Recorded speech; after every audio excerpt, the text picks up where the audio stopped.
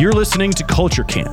Tune in each week to hear from an amazing lineup of athletes, CEOs, founders, and more who have created winning cultures in their organization. Each will share the secrets to creating a culture in your business that will lead you to thrive. Are you ready? Here's your host, Jason Haugen. All right, welcome back to another episode of Culture Camp. I have a really exciting episode today with two of my biggest mentors in culture, honestly, Mr. Leigh Quinn and David Spader. This is going to be such a good conversation, and man, you guys have a lot of good stuff going on, and just I cannot wait to get into this conversation because you two are some of my favorite people to ever talk culture with, and it really has started my foundation. Well, going back to my parents' previous history and building, some network marketing business back then, and learning DISC from Dr. Robert Rome, and then getting introduced to you two and taking it to a whole other level, and really the psychology behind it's been really exciting. Mm-hmm. David, like to hear you got a pretty strong family name. It's a really strong family name, especially in the RV business, and but yeah, I'd love to hear from you. Yeah, so my interest in culture really started long before Leigh's did. Growing up in family businesses as well, I have a father who's a serial entrepreneur, and so I had a lot of different businesses, ventures constantly coming and going, and some more successful than others, and constantly learning. But one of the things that interested me right away was his mentor and Leigh's mentor and my mentor, Dr. Michael O'Connor, and my father hit it off back in the early 80s, maybe even late 70s. And they struck up a relationship. And Dr. O'Connor was so far ahead of his time at that point in the 70s. He was studying how values impact individuals and organizations. And so my father was one of the first test organizations for implementing some of those values-based practices. And that really interested me. I've always had an interest in human behavior and leadership and why we do what we do. And with the being fortunate enough to have a mentor like him, I went to school to study that a little bit more. Took a little detraction for a little while. Spent a little time in Washington, D.C., and then in the Philippines doing some nonprofit work, but then jumped back into the business. And I've been doing that for a little over 20 years. And as Leigh mentioned, he and I crossed paths very early in our coaching and consulting practices, and have been colleagues and shared best practices. And we'll call them lessons learned as well along the way as we've continued to build our practice. That's awesome, man. I know that it's made a huge. The work that you two have done, and everything that's going on, and the soon, launching the new company Potentia, or just growing that has definitely made a huge impact on our company. I can't imagine, what to tell you, like how much it's done for us, and creating that, like it's really important to create that foundation with people, and even in the good times and the bad times, and when you build that foundation in good times, you can kind of get a little lazy, but really you figure out who you are in those bad times and creating that, that really strong culture. And so I just want to say personally, thank you to you two, to everything that you've done for our company, because it's been massive. Sending teams down to, Fort Lauderdale was honestly a little bit nicer than Albuquerque, New Mexico, but that's okay. But Albuquerque and everything, just training everybody, and then Leigh taking the time every month consulting with our executive and manager team. It's been awesome. Yeah, and Jason, one of the things you said there, I think, is also really important, and you've learned and recognized, is that in those tough times in organizations, that's really an opportunity to solidify and strengthen your culture, which oftentimes we don't see it that way because we're neck deep in alligators just trying to survive or claw our way out of an unfavorable situation or environment. But when you think about it, that's really when true relationships are built between employers and employees, or just between human beings. It's, we don't strengthen our relationship as well very often when things are going well. It's in the tough times where we really find out, are we going to be true to what we say we're going to do? Right. And so the fact that you recognize that, and there really is opportunity in those tougher times in culture. I'm sure Leigh can share many times in his business and with clients where we've really seen organizations come out of tough times much stronger than they were going in, because leadership did the right things. The organization made the tough calls. People felt good about what they did. So that really is an opportunity. I'm glad to hear you've recognized that as a young leader. That's a lesson a lot of leaders don't learn for a long time. For sure. And it's just been a weird. Go ahead, Leigh. Jason, just to jump in, I mean, we've had together an experience with your organization and certain people. You have talent. And then one of the things that we've learned together is about the right job fit. And you've recognized you had someone with great talent and someone who has fit the culture perfectly. And how do you keep that person and put them in the right role so that they could thrive and grow with you in the organization? And, put them in that and then find someone to fit the other role.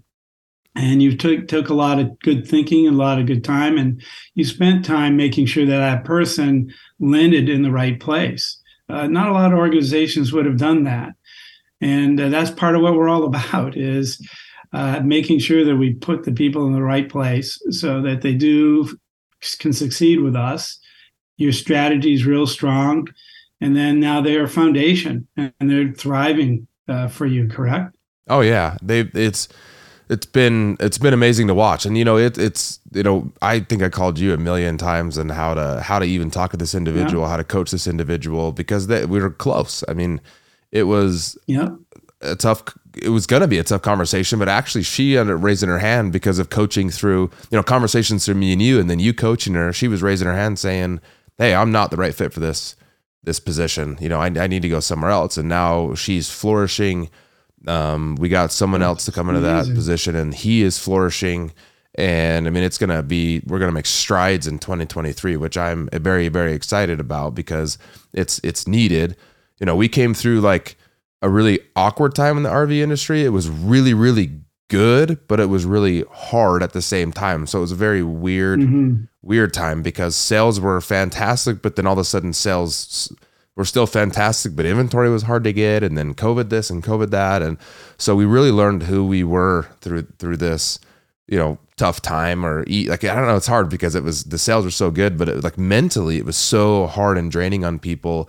And I love the fact that we really focused on leadership and people and systems and processes through those times, because honestly, we didn't have very much inventory to sell, so there's really nothing to do. So, we decided to really focus on the team. One thing I want to ask you guys, and this can kind of go, either you, Leigh, or you, David, is how do you have that relationship with your team that isn't, because you don't want to be like their best friend, like I don't know, and then maybe you do, and I'm just and advice for me and advice for listeners, because I get this all the time of how, like, what type of relationship should I have with my executive team, my manager team, my employees. Maybe you're I hate to say lower level, but your employees, and have that relationship where it's like more respect based. I'm interested to hear what you guys have to say about that. Dave, go ahead. All right. Well, I think it's a big question. And so I'm going to start with the title of your podcast, Culture. And so the first thing is what should the relationship look like? Can be a little different for each organization, and it should be driven by who you are as an organization. And so what are those core values by which you want to build all those relationships? Okay. And so, things like being ethical, having strong teamwork, healthy relationships are some common values that we see. And so first and foremost, from a leadership perspective, to have that consistency, because with your culture, you don't want, Leigh having one type of relationship with his employees and Jason, you having a totally different type, and they both might be okay in certain organizations, but within the same organization, we're sending different messages then, right? Right. And so how do we make sure that whatever those relationships are, have a higher, look to those higher level principles to make sure those are first and foremost guiding that. Now, on a more one-on-one basis, that can be more tricky because we oftentimes spend more time with our colleagues than we do our spouses. For sure. And we develop close friendships, and we do become close. And so where that line, it can be tricky. So that's where we go back to those values to hopefully help guide that. But one relationship we really want to have with every employee, especially if we're in a leadership role, is really our job is to deliver two things for them. And that's to make sure they have a successful career and a satisfying career. Now, that doesn't mean they have to be our best friends. So, Jason, you and I could have a really healthy, great, wonderful working relationship, but maybe outside of work, I like to ski and you like to snowmobile Right. or whatever else it might be. We don't have to be best friends outside of work, but at work, we should have a respectful, healthy, values-driven relationship. But if you're my boss, what do I need from you? I need you to help me have a satisfying career and a successful career. And what you and Leigh were just talking about with that employee is you may have had an employee who's very capable, but not satisfied. You can have an employee who's also very satisfied in their role, but not capable.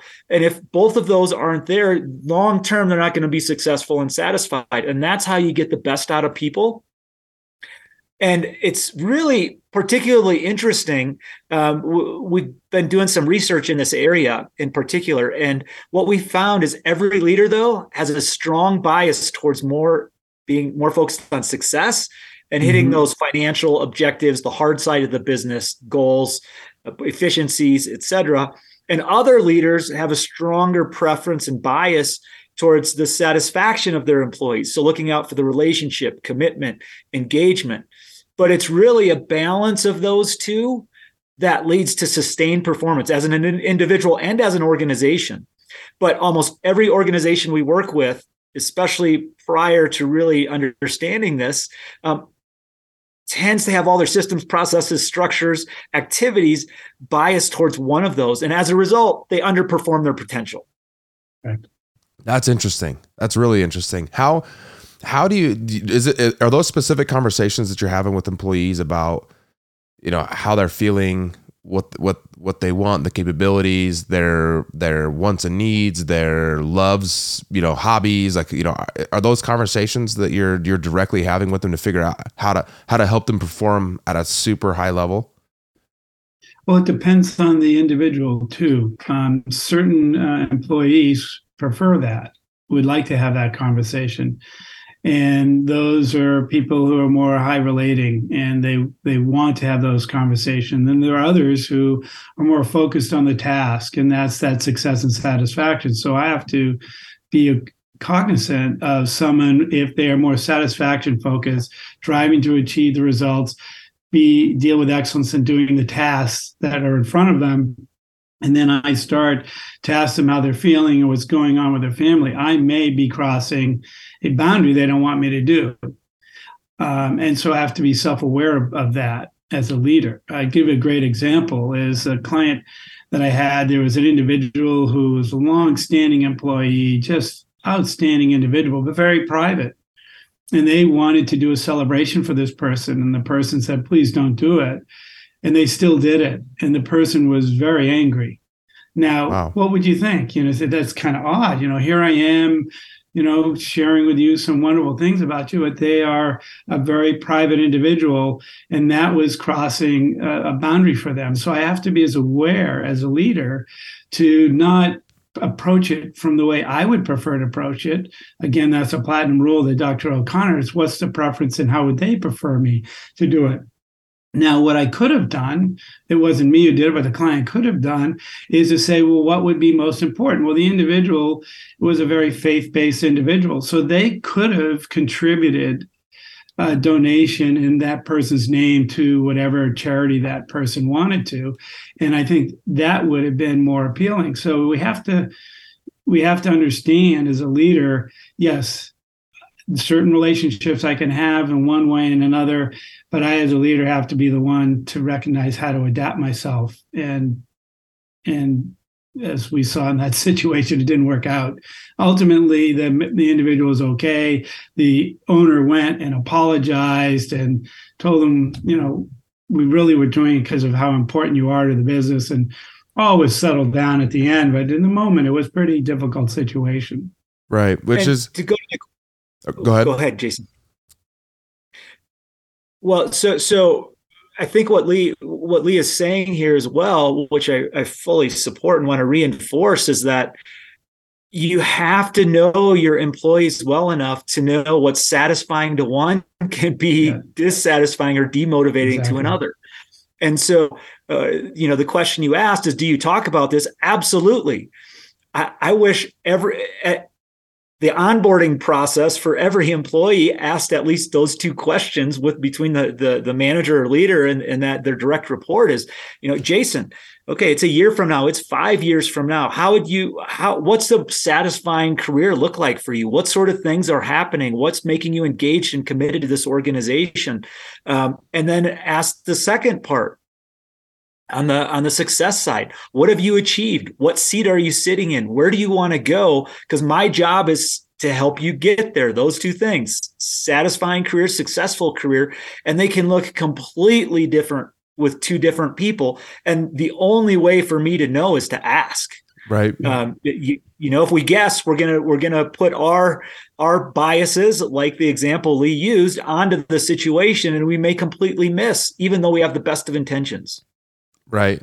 No, I agree. And unfortunately, a lot of that, comes with experience, and it can kind of come at the expense of some people's feelings, or, just like, Leigh, the example you made of someone getting upset, and that a lot of that has to come with experience. But I think there's gotta, like, in my opinion, there needs to be that shift and that want to know this stuff. Cause I don't know about you guys, but I meet a lot of people in the business world that are, so in some sort of aspect, they're successful, big companies, lots of employees, to the outside world, pretty successful, but the inside of their companies are kind of, I wouldn't say a disaster, but the culture is just crazy, and they don't care, and they don't even know. Like, I definitely, like, especially in this hyper competitive world with, I know times are changing, but there are a lot of opportunities out there for employees or for people to go to the other places that make them feel comfortable and then satisfy their needs. Cause that's also a huge deal. And oftentimes, it's a little bit more rare, I think, when people are just working for someone because they feel like they have to, and they feel like they're they're locked up, they can't go, they're in bonded, whatever you want to call it. There is those opportunities to go. And I mean, we see it all the time in the RV industry, because it's kind of a little bit behind the times industry, honestly. I'm not going to say it's a redneck industry, but a little redneck. But we're getting phone calls all the time saying, hey, I heard, you operate like this, or you do these things, or you do that, or you, like, even going down to the benefit side of things, like, there's no more, being so competitive, you got to play in that game right now with helping people. And I love the words that you guys use, is helps them feel fulfilled and satisfied in their job. So really if I could build on that point, I mean, just think of what's going on right now about the Great Resignation. Why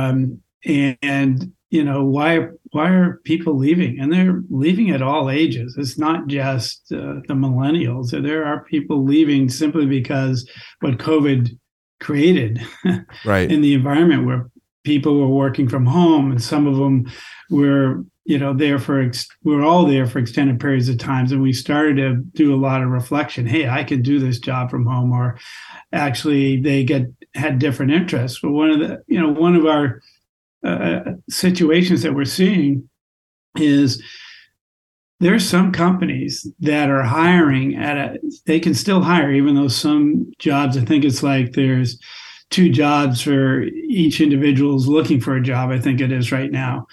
And yet they're losing people at almost the same rate in which they're hiring to fill other jobs. And some of the key factors that are happening there is right down to the supervisor level. And there's some research where, it's still associated with Gallup and others, but I think the success and satisfaction notion is that, does my manager really care about me? Do they know about me? They understand my situation? Some people now with childcare and everything else, they find that they're caught with that lack of flexibility. Are they recognized for what they're doing at their job? They don't feel that they're recognized, that they're a number on a sheet and that they have to produce. And they don't know whether their contributions are valued because they don't hear it from the organization. Right. And so at a certain point, people have just decided no. And with the opportunities that are out there, they're jumping and taking different opportunities. So that's what's really critical in leadership, which your point is. Right. Leaders have to, and I think this is a great spot where David could speak. He's got great, this is about his book as well, is understanding how to give people the proper direction or support to move them up the scale of success and satisfaction in doing a job. And understanding what does it look like to be a high performer? What, as an organization, this is what we are looking for you to aspire to become and do. What do we want to do to get you there? And I'll leave that into David, because we can does a person have the motivation, the capabilities? And this is where the great research David and Dr. O'Connor comes in handy, I think. Right. And is valuable. Yeah, totally agree. David, I mean, I know you got it. This is down your alley. Yeah, it's his space. It was interesting when Dr. O'Connor and I decided to write the book, probably 5 years before that. I recall him saying, I'll never write another book. He said, I have no desire to write another book. And so when we were discussing it and broached the idea, he said, but it's important to me, because we're seeing these trends that we really, really want to stop. And some of those trends are, when you look at trust in leaders, it's continued to slide. I saw some data the other day that said 2/3 of all employees distrust their CEO and leader. And wow. So it's not always because of the leader's character. It's because we're not utilizing the right approach at the right time as leaders, because we haven't learned a way to, we don't know how to diagnose what's necessary in those scenarios. And so we embarked on developing a new leadership model. And one of the outcomes of the model, before I talk about that, is we identified 4 types of leaders. Now, these aren't necessarily personalities, and a lot of people will mistake it for that. This is other factors. But what we found is that in different types of scenarios, some leaders thrive. So some leaders thrive and do better in less favorable situations when things aren't going as well, because you need that stereotypical strong leader in control, giving directions, et cetera. And unfortunately, when times get better, that approach doesn't work, because if you think about a football game, for example, if you're up by 3 touchdowns and the coach is still yelling at everybody all the time about all the things they're doing wrong and what they need to do, they kind of kill that energy that's created, right? So when you're winning the game, what do you want to do? You want to keep the cheering, you want to high five, you want to keep that positive energy going. And those naturally more directive and controlling leaders that we call pushers, about 17% of all leaders, okay, they don't adapt. And because of that, leaders get frustrated, or their employees get frustrated. So, Jason, if you're my employee and you're at the top of your game, you're a great salesperson, you're one of my regional managers, whatever it might be, you're at the top. And every time we sit down and I'm telling you, okay, Jason, here's what you need to do, how you need to do it, when you need to do it, you're probably not going to like that as a high performer, right? Or said another way, how long do you think someone would have coached Michael Jordan if they were telling him how to shoot the ball and exactly what to do at every play? Right. But because we don't see this, where these pushers are doing that. Now, when they learn how to add to their directive and controlling behaviors, a suite of behaviors, which are geared more towards satisfaction around supporting and relating. And now they realize, okay, Jason's really at the top of his game. I need to be supporting him, not directing him now. Now, all of a sudden, that relationship where you might be saying, I don't really know, it just seems like David doesn't really trust that I'm doing a good job. He's still telling me how to do everything. I'm going to have to go somewhere else to get the opportunity I want. Now, if the relationship, I'm coming to you and saying, hey, Jason, you killed it again this quarter. What do you need from me? Right. Way to go. What can I take that you're doing and share with other leaders? And I'd like you to share that with them, because, you're 1, 2, 3 steps ahead of where they are. And that's valuable to this organization. And let's put you in a position where you can continue to grow those people like you're growing yourself. Right. Totally different conversation. And what we found, though, is about 67% of leaders don't do either of those well. They're not really great at the supporting, and they're not really great at the directing. Okay. about 8%, in case you're wondering, about 8%, and this is about 8% are good on the supporting side, but not the directing. Okay. And then you have roughly 7% that are good at both. Right. Okay. And so, but that leaves 93% of us that have some really big upside opportunity. And those are some things that we're finding are transforming organizations very quickly, because the principles apply across situations. And once you learn that and get consistency in your organization, that's really helpful. And I know you know what we're talking about right now. I'm curious. I'm going to flip the switch here and put it back on you. And how have some of those principles helped you and your organization? Oh, so much, because, you don't know what you don't know. And I, one thing that actually changed our trajectory of our company, I believe, is when we went down to Fort Lauderdale with you back in January of 2019. I'll never forget it. No, 2020. Sorry, 2020, January 2020. We were sitting down with you. We took our tests. We were there for a week, and then we sat down with you, and we're like, hey, in about a week, 2 weeks, we're closing on 2 dealerships we just found out, and we kind of laid out this map. But what happened within that leadership session or that week is one of my top performers. He's my right hand man. I wouldn't even call him. He's the guy in our company. His name is Matt, and you know him very well. He took that test and realized what he was doing and how he was managing people. And his natural management style was to micromanage everybody.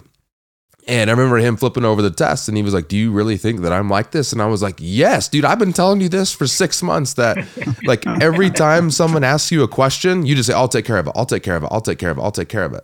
And now you're doing everybody's job, because they're just like, people naturally just take the path of least resistance. So, okay, if Matt's going to do my job for me, I'm just going to sit over here and do nothing. And he's like, wow, exactly. Like I had no idea. And I love that it was kind of like, the whole class talked about it. And then we made an action plan about things that he could do by rating people, which I think is super important. And he actually made himself a flashcard that had everybody's name written on it. It was like, okay, this person's an L5, can't talk to him very long. Support, went and talked to him. And it changed everything about like the trajectory of us as an RV group. I don't think we would have been as successful if Matt would have been trying to be everything to everybody, because we all of a sudden went from 25 employees to like 60 employees in overnight. And that's literally impossible to do. You can't direct report that many people. And so back figuring the structure of the company, and then coaching everybody of their management styles and how their natural tendencies are in favorable situations, and then less favorable situations have been huge for us, because we take, it's funny because now anytime anything happens, we always, is this favorable or unfavorable? Okay, it's unfavorable. Lee's helped us plot map our team. So we're like, okay, well, our team's going to react like we're going to punch this dude in the face. So we can't do that. So how are we going to make the game plan, going forward? And it's literally changed the trajectory of our company. And now getting everybody bought into that has been huge, because one thing that I was taught, which has been super helpful, is and one thing that I'm grateful for is we saw this at the beginning, back when we only had 25 employees. And now we have about 180, and everybody is on the same learning, programs are on the same, we're talking the same language, everybody. And so we have this foundational culture that, we kind of call each other out. Hey, you're L5, you're L1ing me. I'm an L5. Oh crap. Sorry, I didn't mean to do that. And it's knowing those situations and being a coach when you need to be a coach, and a cheerleader when you need to be a cheerleader. It's been amazing. Well, and adding to that, Jason, I think an additional piece that's so helpful, it takes the way the person-centric part of managing somebody and turns it into goal focus. So when I have a discussion with somebody about their performance or where they are, it's really clear, this is what it looks like to do this job a certain way. And we've agreed on it ahead of time. And therefore, if I'm having a performance discussion with them, it is not whether it's them personally. It's, hey, here's what we said it looked like in the job. And the first thing I want to do as a leader, which you did and have been doing great, is to take the first hit, to say, okay, what part of that am I contributing to? right? So, Right. so for example, of Matt, intention and impact, his intention was never to feel like he was micromanaging anybody, correct? Right. On the other hand, the impact he was having on people was that. But what it does is allow us to step back and say, okay, this person I've identified as an L4, L5, which means, I should be, shaping or commending that individual for the work they do. And therefore, my response needs to be different. And that's the whole piece, is to understand that my intent was to be shaping and commending that person, but my action wasn't. Right. And so the more we can get our intention and impact in alignment, the more likely and we are going to be successful as a leader. And that's why I think the work that David has done with Dr. O'Connor around understanding the difference in leadership and management and how to address under certain situations is important. I'll do the flip side on this. So now I have somebody who's a lower performer. Now, most organizations, and you and I even talked about this, and Dave and I have discussed it, hold on to somebody too long. Now, what ends up happening is you have a low performer. I, as a manager, feel, that, I like the person, I want to help them do whatever. But what happens is now they're not doing what they're supposed to do, and it's adding extra work to the people around them. And now their reflection onto me is, well, Leigh thinks this is okay. So obviously they think this behavior is okay.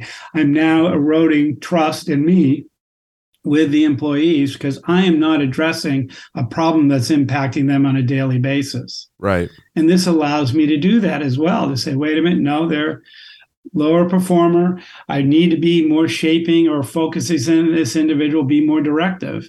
And then I have to be really clear what it looks like to stay here. Right. In order to be fair to those who are putting that effort and Right. who are fulfilling, the needs of what we're trying to do as a culture. Yeah, no, I couldn't agree more.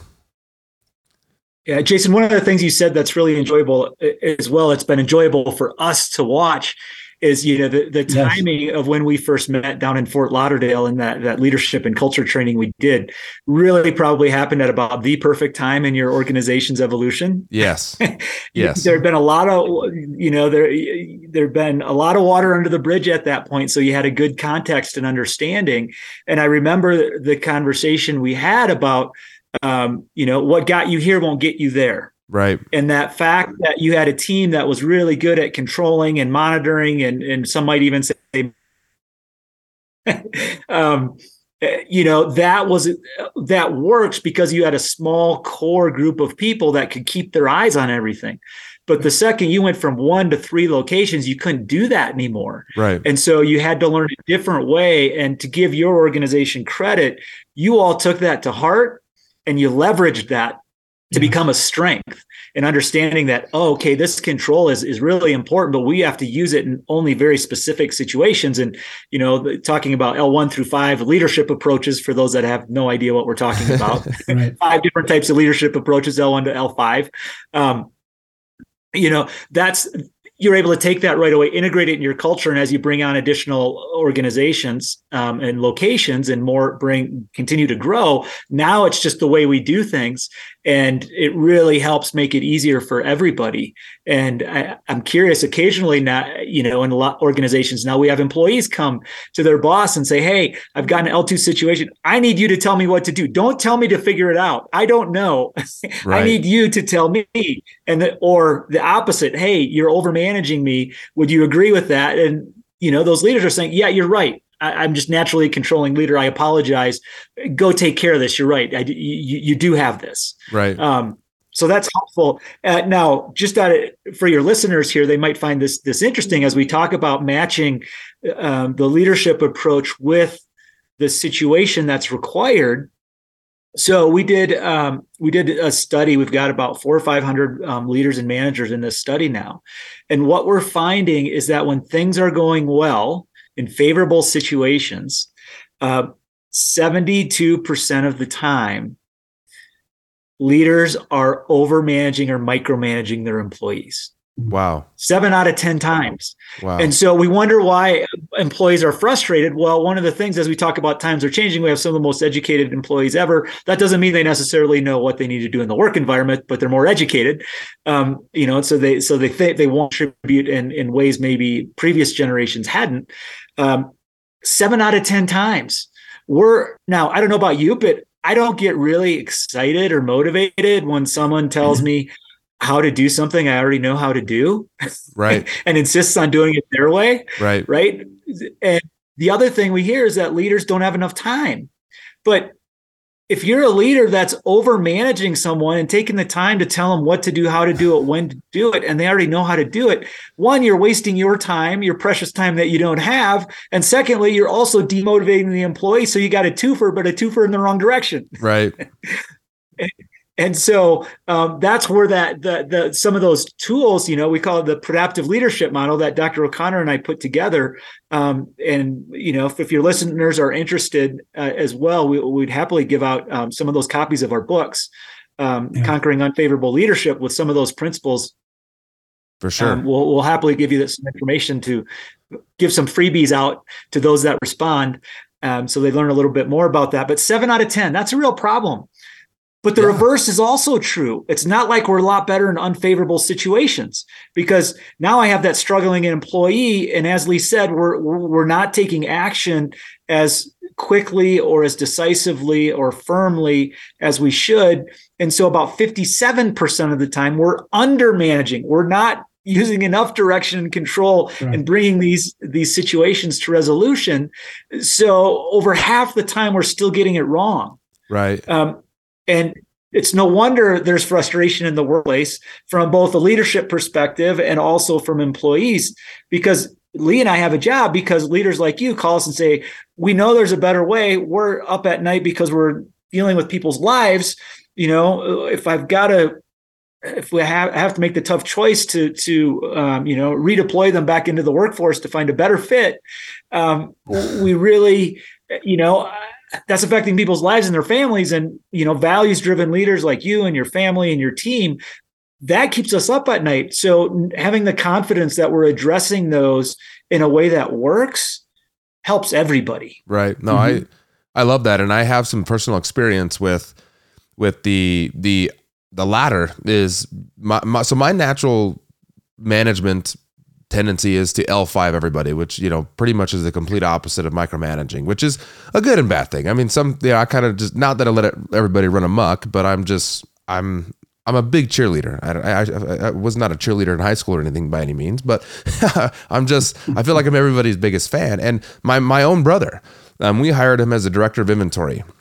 And my personality is, I'm an I, so I'm an interacting socializer, and then I'm a D in less favorable situations. And so when I was given the inventory back when we only had one dealership, I just went and figured it out. I mean, that's just my natural personality is I'll just go figure it out. I'll make some phone calls. I'm not afraid to do that. I will ask for help and do everything I'm supposed to do.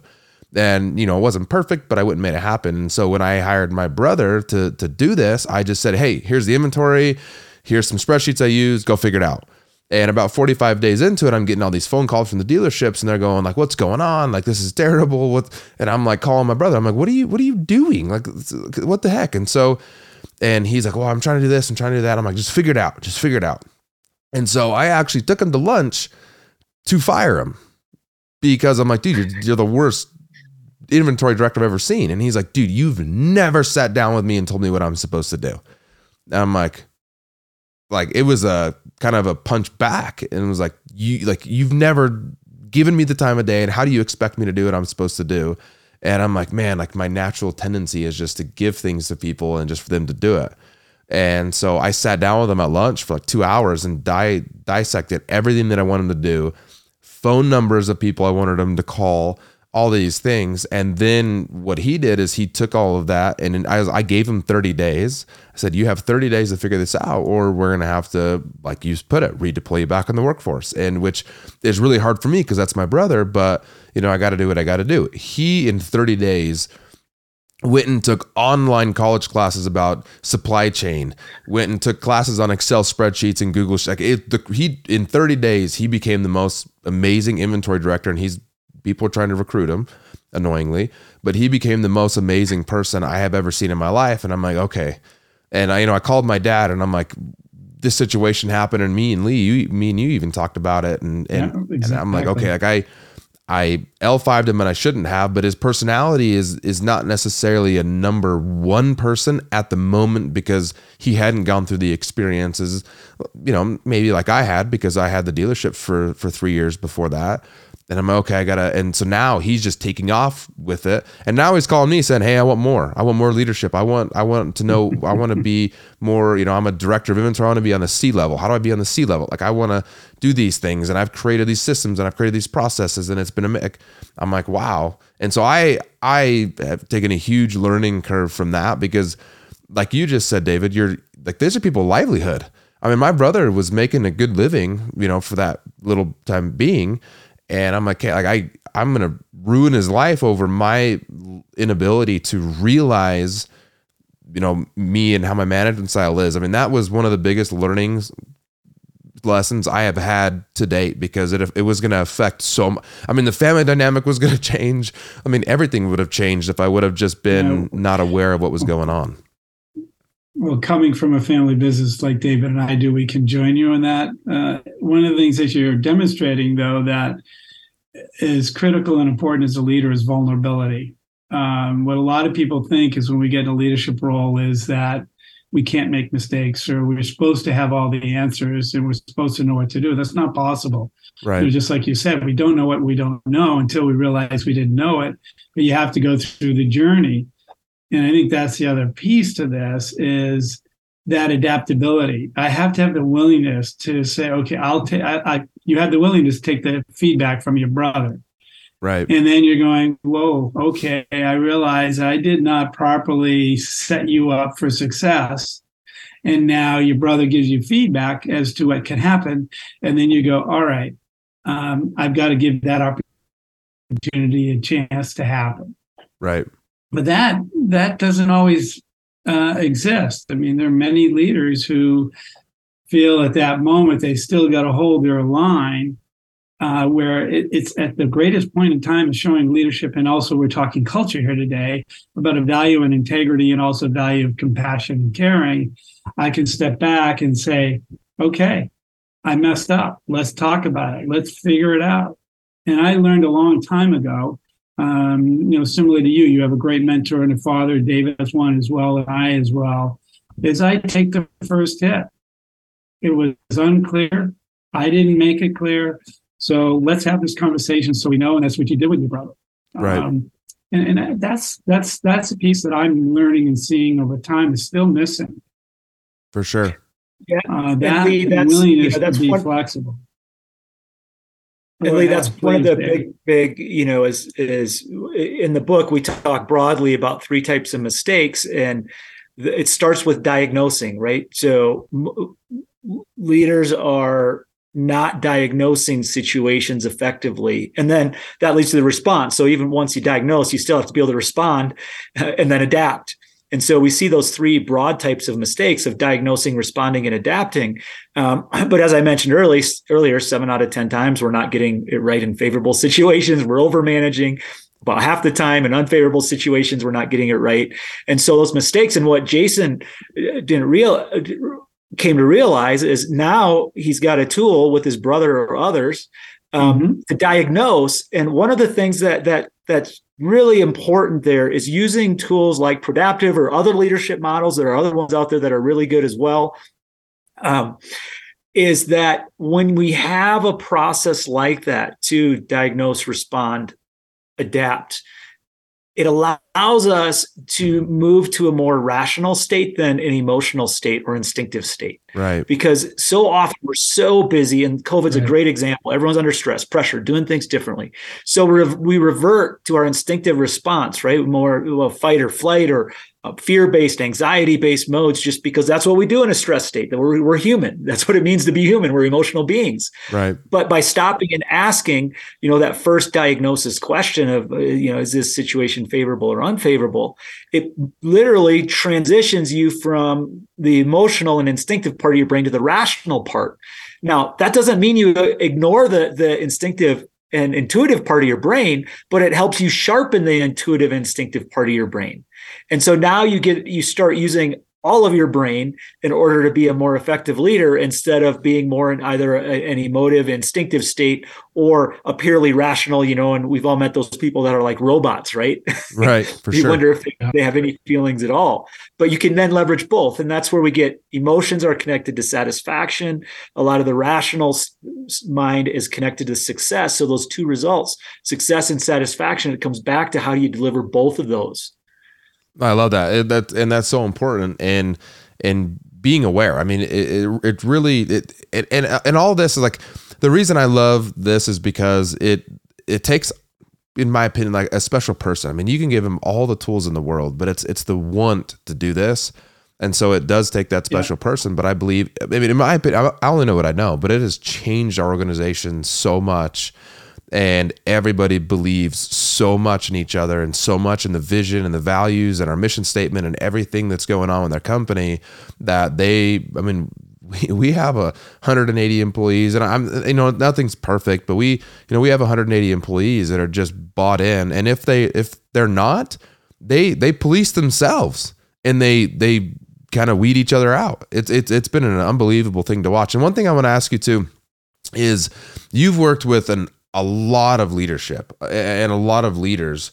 What are the top, I'll say, 3 takeaways with coaching and rubbing shoulders with some of the most amazing leaders in the world, and from different companies and such? What are the top 3 things that you think are the most important when you're building an organization specifically? So you just demonstrated it. The CEO of the company takes full accountability for demonstrating the values every single day that they operate the business. So the reason why people are managing it at the level that it needs to be managed is because they see you genuinely operating that way every day.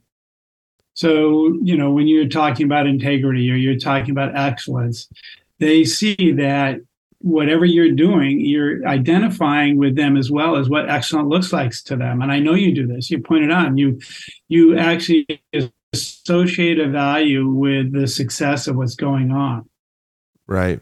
And that's what a leader needs to do. Another thing a leader that I find needs to do is to recognize they don't have all the answers, that the answers sit within the organization. That what they need to do is what you're also doing, Jason, is share the direction and the vision where you want to take the company, and then show them how they're connected to it. A lot of people in large organizations feel, I don't know, I don't affect what's going on in today's strategy. I don't affect a thing. Well, someone like you can show them the dots as to their work, let's say in the service department. The fact that you went the extra mile for that customer today showed excellence. And because of that, that customer now has such an experience. They're coming back and they're asking and sending friends here. So those 2 are really important. And then the final piece is a continuous learner, that you want to learn, that you never get there. As soon as the great leaders I see may go through tremendous change or deal with high innovation or deal with what you did, go through an extremely challenging period of time, and then sit back and reflect, what did I learn? What did I do well? What did I didn't do well? What could I do differently? And they're continuing that adaptability that David's talking about, and continually trying to improve themselves. And then the people want to do it as well. Right. They're saying, hey, the boss is learning. They're not staying stagnant here. Right. No, I agree. David, what about you? Well, I would agree with Leigh, I think, on everything he just said. So I'll try and complement that instead of repeat what he just said as 3. Well, I'll look at a few other areas. So from an organizational perspective, I think it's really important to understand that everything starts with culture. Mm-hmm. And so from what do great leaders do? They're able to build, replicate, and even adapt their culture to what's necessary in a way that really captures the head and the heart of their employees, both. Michael O'Connor and Ken Blanchard in their book Managing by Values, and I love the 3 steps there because they're fairly straightforward and simple. And so what do they do? They first clarify that culture. What are those expectations that we want to see in our organization? Those values. What's our mission? Where are we headed? What's our vision? Are we doing this beyond just making money? And really leverage that to capture hearts. And then they're constantly communicating and celebrating that, as Leigh just demonstrated, helping people connect the dots. If someone does something as simple as pick up a wrapper in the parking lot on the way there because they take pride in where they work, and they want it to look good. That's a little thing. Connect that to that broader purpose that everyone wants to be a part of something bigger than just being a cog in a wheel or a paycheck. And then the last part really is about aligning their organization from top to bottom with the company's values. And that alignment starts with themselves. And so all of those things Leigh talked about, being open, being vulnerable, acknowledging mistakes, constantly looking at setting the strategy, alignment with where you want to go. All important, but it starts with they first and foremost are most concerned about aligning themselves with those values and principles and making sure they're consistent and their leadership team is consistent. So the values cascade from the top down, but are also driven from the bottom up as they leverage what's best and they engage the employees from what's best. And so they've got literally top down and bottom up commitment to the company's values.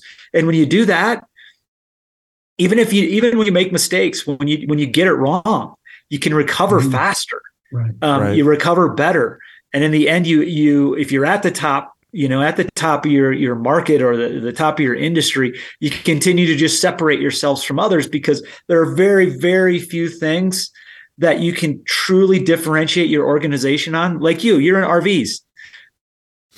There are hundreds of dealers throughout North America that can sell the same thing you sell. You don't have a particular product. So what's the difference? It's the culture. It's what people feel when they walk through the door as employees, customers and employees, and even the owners.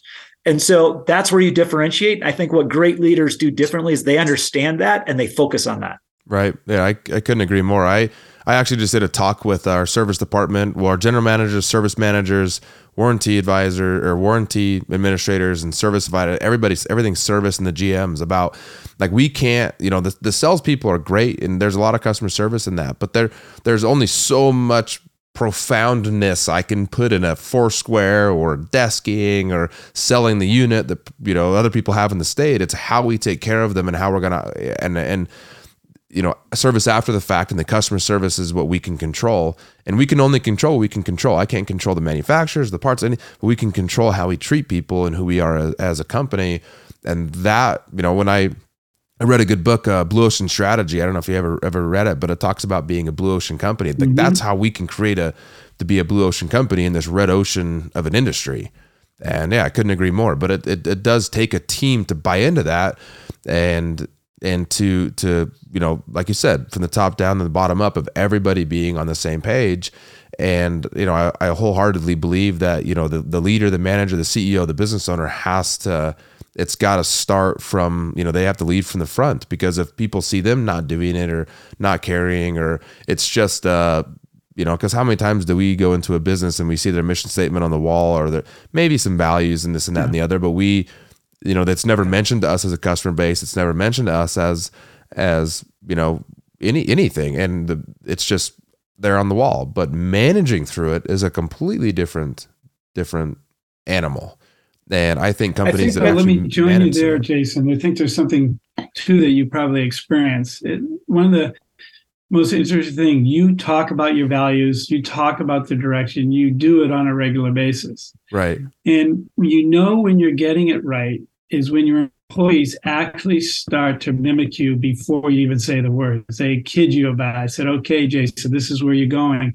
You have it right because you're demonstrating great character. You're building the trust. You're building the commitment.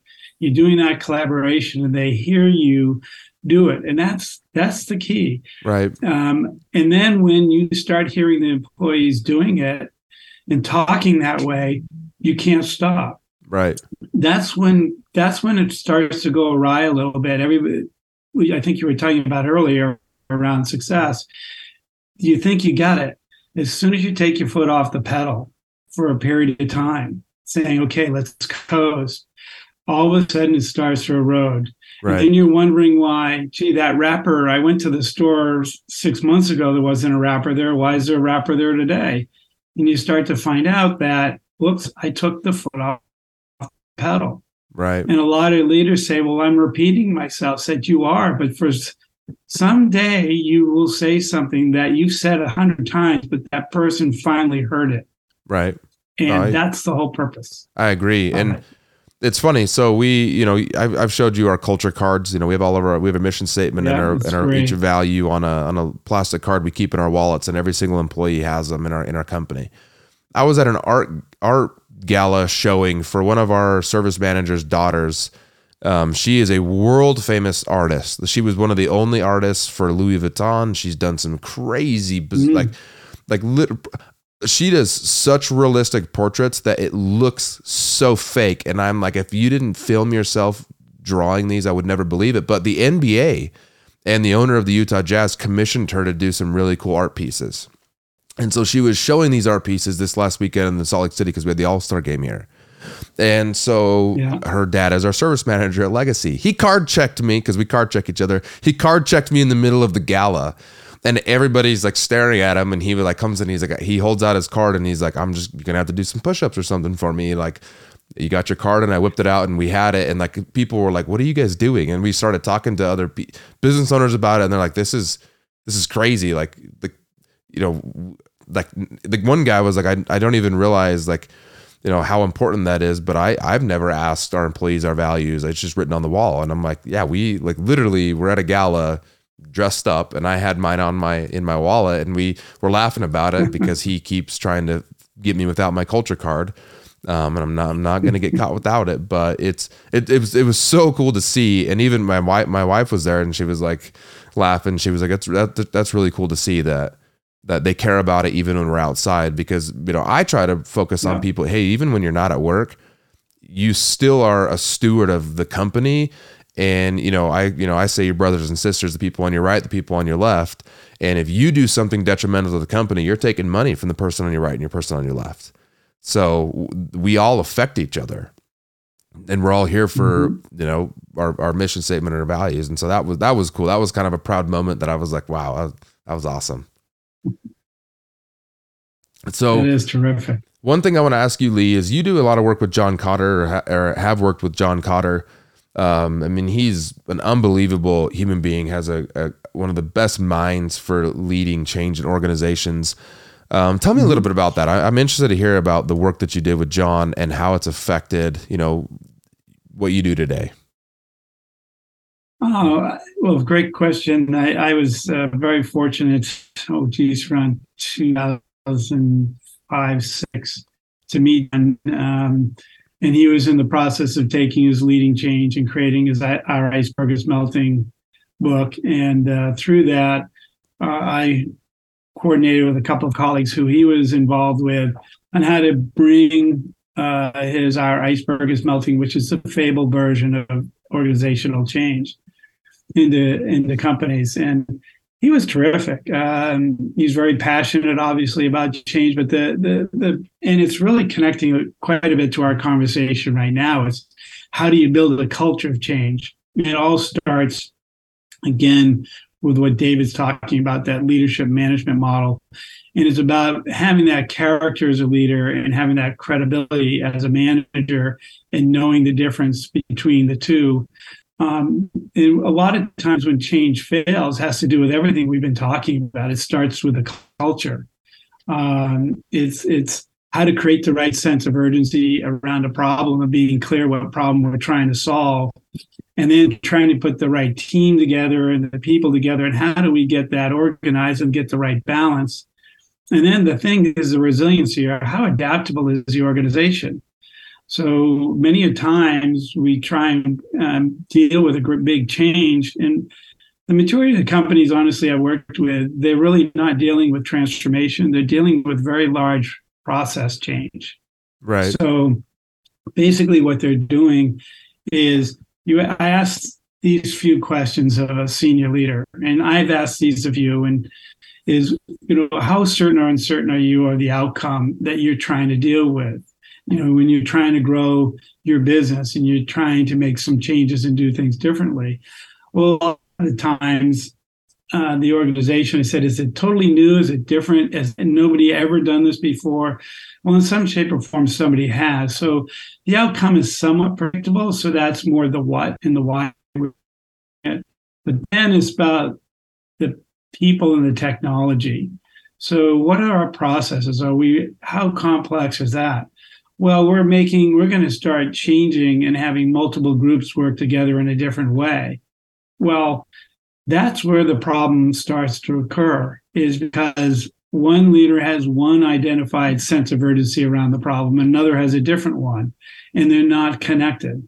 And so what ends up happening is they're going down parallel paths, yet they think they're going toward the same purpose, and they're not. And then when their teams start working together, they're saying, well, that's not what I'm being measured on. That's not what I'm being told to do. And then all of a sudden, everything stops. And the leader goes, well, why did that happen? And it's really understanding that, going back to David's earlier point, is what's the culture we have? What are we trying to do? Who are the people leading it? How do we get that done? How do we make those changes? And do we have the right fit to make that happen? And how do we make those changes in the fly? And for example, what you did with Matt, Matt recognizing if Matt didn't do what he needed to do to adapt himself as a leader, you wouldn't have been able to change the organization you wanted to grow. Right. Right. No, now imagine you have an organization with 33,000 people, and you have, 1,000 Matts, and they don't know that's what to do. And that sounds miserable. That's what's happening. Yeah. So anyway, I bring it all back. You can focus on task and process, but you got to bring it back to the people side for change right at the beginning. And do they have the ability? And then the other part is the biggest leaders in change don't necessarily come from the top. They're usually in the middle of the company. They're usually the ones who are the informal leaders that have high respect from their colleagues and from other cohorts in the organization, who have more influence than I as a CEO. And how do I tap that? And that's really important. Yeah, Leigh, I'm doing some coaching with a leader right now who is in a fairly large organization.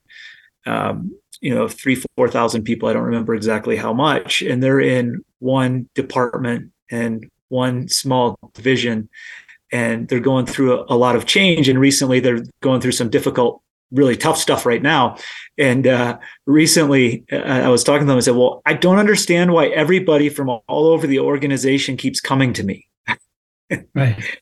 Right. I'm in this one little division, in this one little part of this thousands of people, but the senior leaderships, the C-suite keeps different people from the C-suite are coming to me. People from below me in the organizational chain are coming to me. And so several people started saying, well, you're the only one who gets it. You're the only one who everyone's going to listen to. And this person's surprised to them. They're that informal leader that because of their character is really driving a lot of the change that needs to happen in that organization. A really good example of that, and to build on a few of the other things you're saying is, as we talk about culture and people, a lot of times, especially harder side leaders, think of it as motherhood and apple pie. It's this nice thing we'll get to once we make enough money, once we have this strategy implemented once, but they never get there. And the reason why is pretty simple when you think about it. If you have the best strategy or the best processes in the world, but your people don't believe in it, which is your culture, and they're personally not committed to doing it or capable of executing it, it doesn't matter. Right. It's completely irrelevant. And so, Right. I would take a B strategy with an A culture and A people over an A strategy with B culture and B people, because they're not going to be as committed to executing it. Right. And see that in a lot of organizations, lots of times. And so really, as leaders, understanding that I cannot execute those strategies and processes until I really have the right culture and the right people's commitment. I think that, going back to your question earlier, Jason, on what do great leaders do, they understand that. Right. Yeah. They understand the inner dynamic of those, and that it's a big spider's web with those 4 components of culture, people, process, and strategy, and one pulls on the other. But certainly culture and people tend to drive higher performance and sustainable performance much more so than the others. For sure. No, and to add to that, leaders feel that they're supposed to have the answers.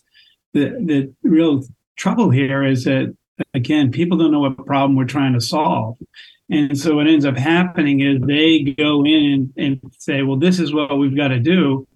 And when they go make that decision, they don't realize the full impact that they've just made on the individuals. So what they have to do is realize they don't need to be the problem solver. They need to be the problem resolver. And problem resolving versus problem solving are 2 different things.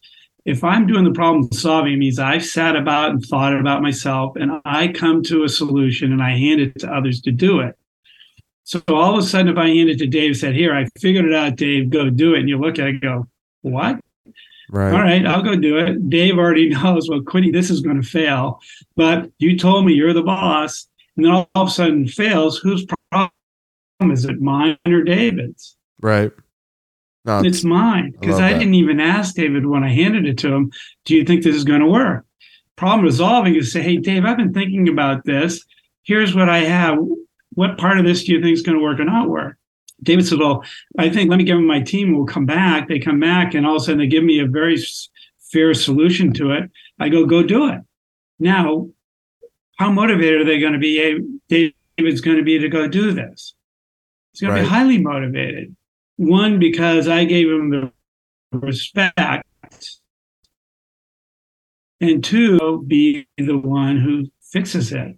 But I do have to identify there's a need, and I have to point out the reason why, but I don't have to come up with a solution. And that's where, again, change fails.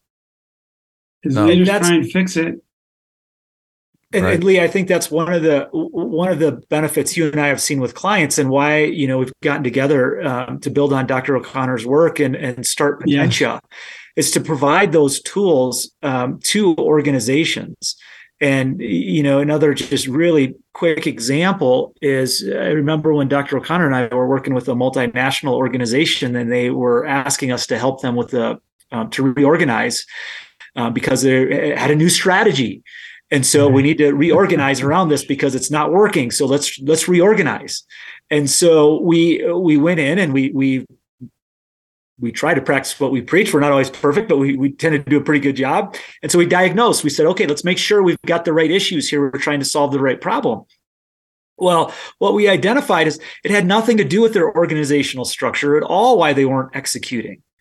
Okay, we looked at their people and what they needed from these key managers in each region had changed dramatically because of the strategy. And I was just looking at this the other day. When you looked at motivation fit, so the type of work they were asking these managers to do changed significantly. Over half of them were demotivated by the new type of work they were supposed to do. Wow. So it had nothing to do with the organizational structure. They just didn't want to do the work. Right. It had changed, and what they were passionate, the reason they came to the organization, now they were asked to do something totally different. And until you address that issue, you aren't going to move the bar. You could have reorganized 100 times and you still weren't going to resolve that. You were just moving your problem to different parts of the organization to have the same result. And so we went back with that information, and the senior leadership, to their benefit of the organization, said, wow, we just about spent millions of dollars on this reorganization. It looks like we need to do something totally different. And they did. And as a result, they were able to put a lot of those people in seats where they could leverage that energy again. A few people did end up leaving the organization, but they left on good terms because they understood, as we talked about earlier, it was the job changed and they just weren't a great fit. So let's help you land somewhere where you continue to be successful and satisfied. And they gave them an appropriate runway to do that. And there were others that said, hey, it may not be exactly what I love, but I'm going to be adaptable. And I'm going to learn how to do this at a high level because of where I want to go. I love this organization, and I'm going to do this really good. So I get different opportunity to go to do something I love even more. And it was really exciting to see that because they were able to keep a vast majority of those employees internal to the organization. That's awesome. That's and that's tough to do. I mean, it's tough to have those conversations. It's tough to come to realizations. It's tough to, like, I got told one time, I can't remember who it was, but by a older previous business, shift happens. And sometimes you have to make those shifts, and sometimes you have to make those hard decisions, and sometimes you have to move forward. But how you do it is completely up to you. I mean, and that can be the factor that changes,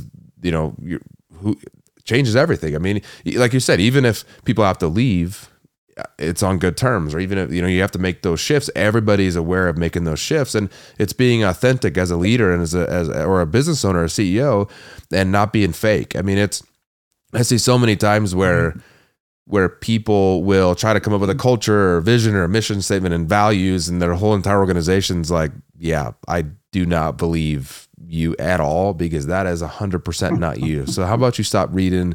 Maybe you read a book or two and you think that this is profound, but we know that on the weekends, or how you are with your family or how you are with us, is completely fake. So see ya, dude. Like, I've seen that actually quite a bit, where it's like, oh, I'm going to come up with all this material. And I'm not going to say that people can't change, but people can tell if they're changing it on the right path, or if it's just a fake thing because they want to put it in, an article, or they want to put it in, they want to put it in the, their business or the locations or whatever. And then their employees are like, okay, dude, yeah, that's not you. So the value of the trust, you're the most untrustworthy person in the world. So I don't really know where that value came from.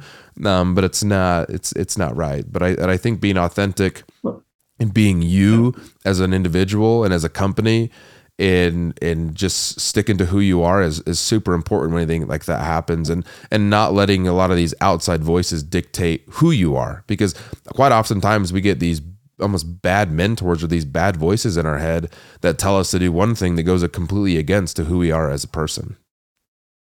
Yeah, we've seen that more than I've seen that. Leigh and I certainly have seen that more than once. As a matter of fact, that's why we get called into a lot of situations sometimes. Exactly. Right. Those exact situations. And one of the things that you've said is talking about, how do you be authentic to yourself and also be adaptable, learn how to put more new tools in a toolkit. Right.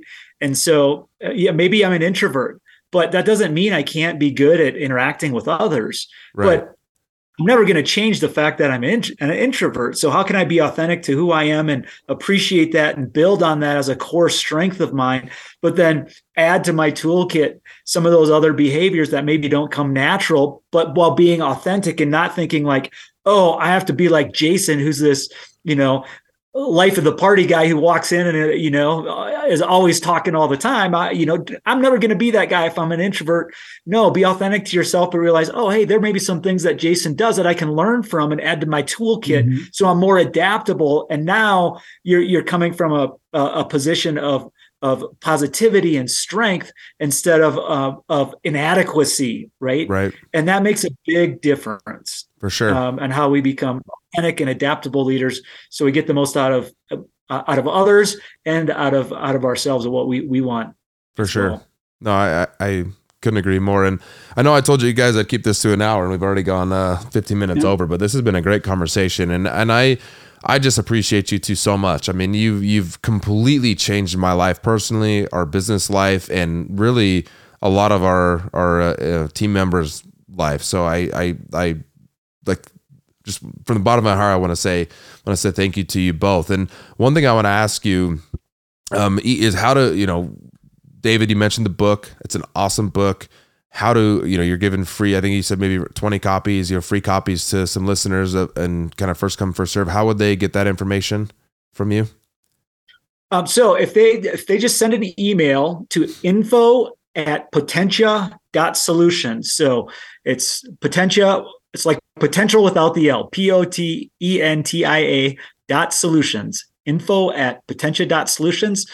First 2025. If we get more than that, we'll see. Maybe we'll be feeling generous and give you all a copy. But cool.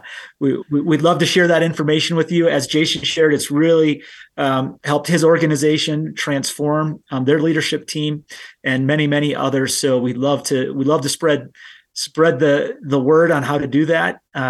And also want to thank you, Jason, for having us on here. The reason Leigh and I do this is because we love to see what happens when organizations take these tools and literally transform the lives of their leadership teams and their organizations, their employees, and even their customers oftentimes.